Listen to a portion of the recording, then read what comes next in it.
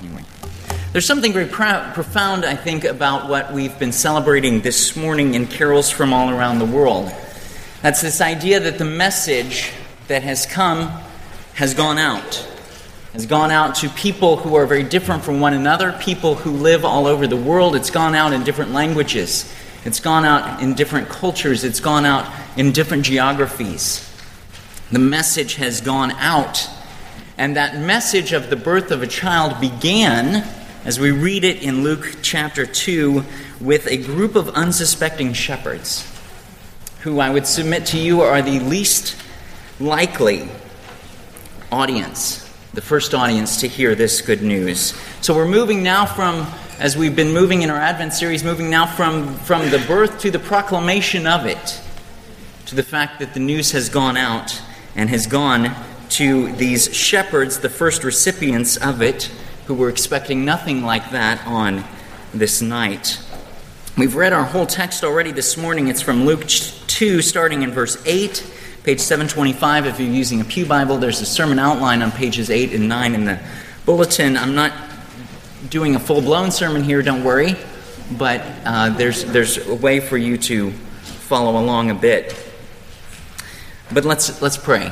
Father, we ask that you would teach us now as we look for a few minutes at your word, that you would give us understanding and insight into what you have done and the good news that has come. And we pray it in Jesus' name. Amen.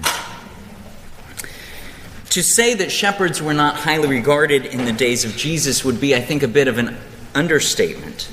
Shepherds were usually poor, they were uneducated, they were lowly types who sort of receded, I think, into the background of the society. They were unnoticed, unappreciated.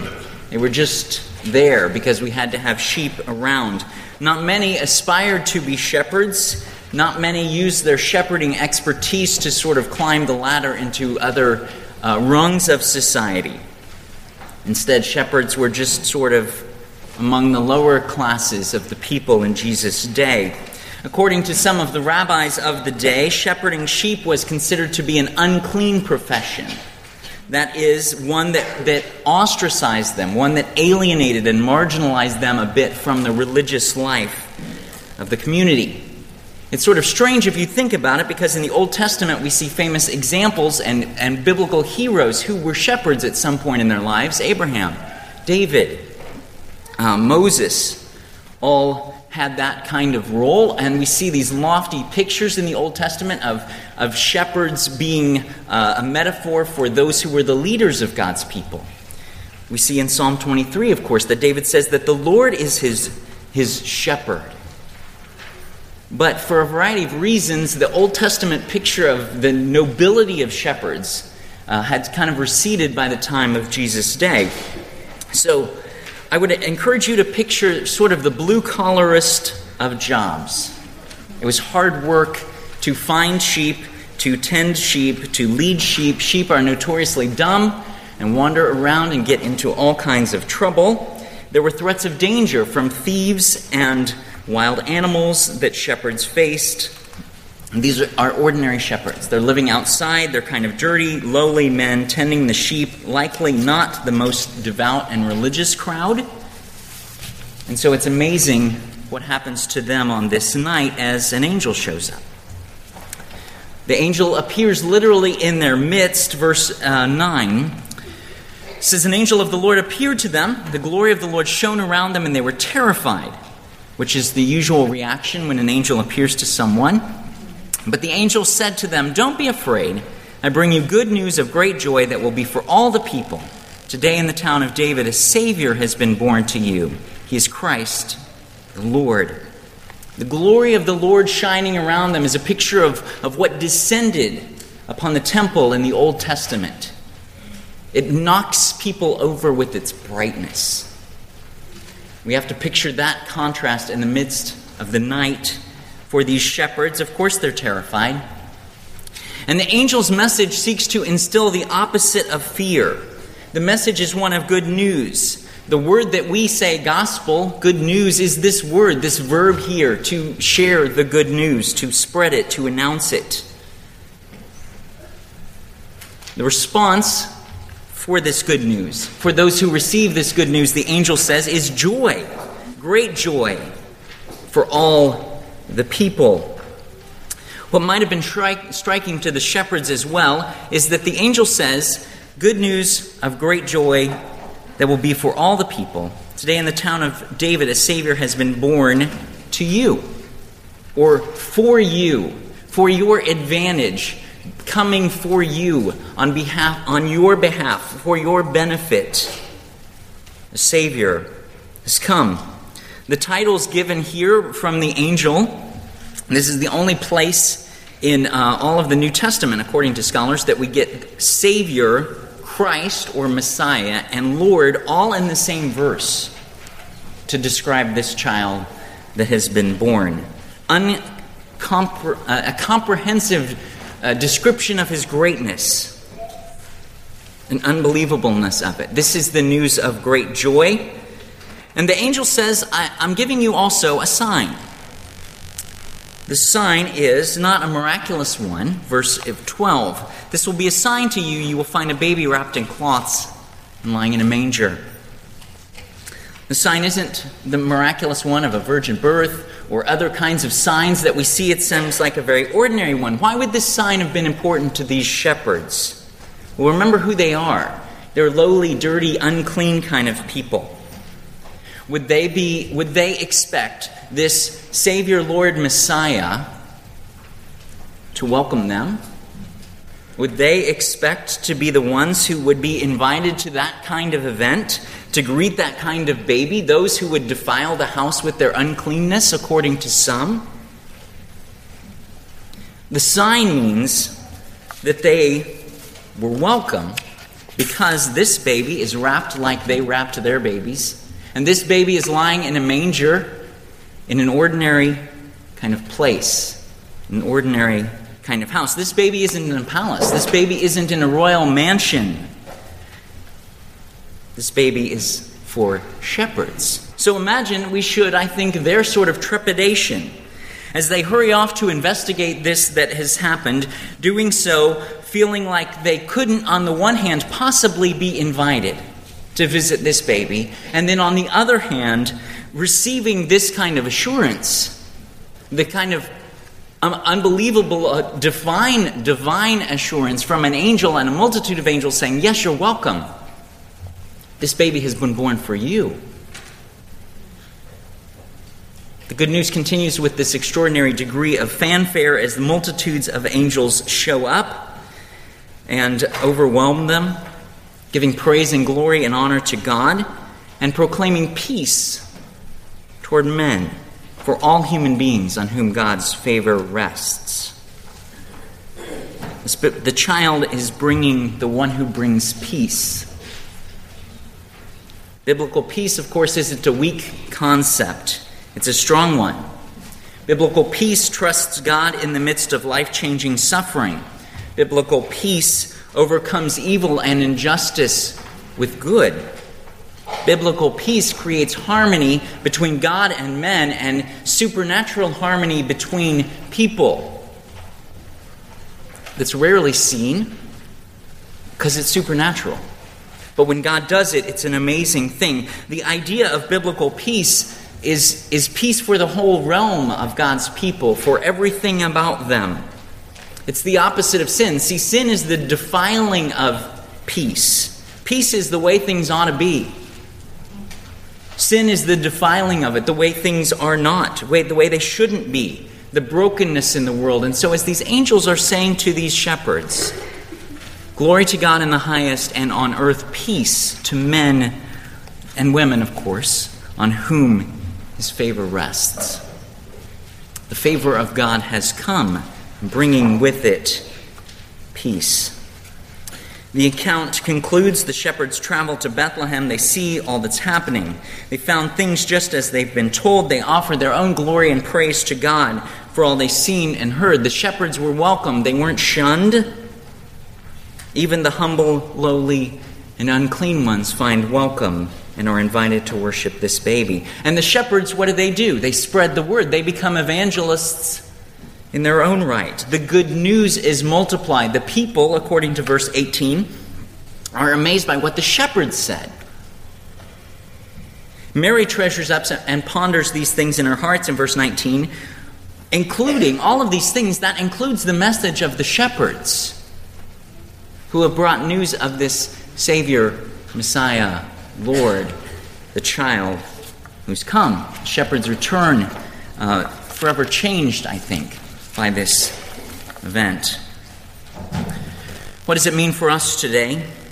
God, again, as we've seen in our series, God is at work in the ordinary for his extraordinary purposes. The least likely audience, if you would have polled people in Bethlehem, who were the first people who should know and who should be there to welcome the Messiah, no one would have said shepherds. How do we also fit into that story? For us who are 5,834 miles away from Bethlehem, according to the internet, 2,000 years away, we are much more unlikely than the shepherds who were nearby to have heard this message. But God has brought it to us, and God has given it to us to give it also to others. The message is relevant for all who hear. We were ordinary like shepherds, and the picture can be turned even in a spiritual one. Poor in spirit, dirty of soul, unclean in sin, lost in darkness of night. That's me, that's you, except for this baby. The gospel begins with our acknowledgement of our very ordinariness and the very extraordinary love of God who has sent his Son for us. The words of the angels give us two things, I think, for us to ponder today that have become somewhat cliche at Christmas time, but they're right here, and we should think about them. Joy and peace. In a world that does not have joy, we have been given it. Given joy that will be for all people, the joy that the world is being remade, joy that sin and brokenness and death does not win in the end. Joy isn't wishful thinking. Biblical joy is this deep and unshakable response to the news that Christ has come for you, for your advantage. And no matter what else happens, you have a Savior who loves you. If you place your faith, trust in him. Biblical joy is a strong concept. So is peace, as I've said. Peace has come. In a world that doesn't know peace, peace has come. It's been given to us in this baby in the most complete way. Peace with God, peace with ourselves. The removal of guilt, the fixing of what's broken within us by sin. Peace with others in the household of faith. We struggle, I think, to find peace, to experience it, to sit quietly and ponder. It's not a cultural value, is it? Many things fight against our experience of peace. What are the things that are weighing you down? What are the things that are causing you anxiety? What are the things that are crushing you? Can you trust that an objective, transcendent kind of peace has been given to you in this child? I want to mention one more sort of practical thing as we conclude. We saw it today in the welcome of the shepherds in the ordinary place where Jesus was born. We saw it last week in the welcome of Jesus and his family into the ordinary city of Bethlehem. A great sort of under-the-radar theme, but I think something that's strongly in the backdrop and something that our culture needs to understand is this idea about what's part of what's going on here is in the biggest sort of way a picture of hospitality. And not hospitality in the sense of like having people over for dinner. Hospitality in the sense of making room in our lives for the needs of another. The arrival of Jesus was a blessing, and it was unwelcome news to Mary and Joseph, and it brought suffering and hardship into their lives. The arrival of Jesus' parents and the birth of him and all that surrounded it inconvenienced an unknown number of people in Bethlehem. stretching their very limited resources of food and space. Jesus' arrival meant a sleepless night for these shepherds.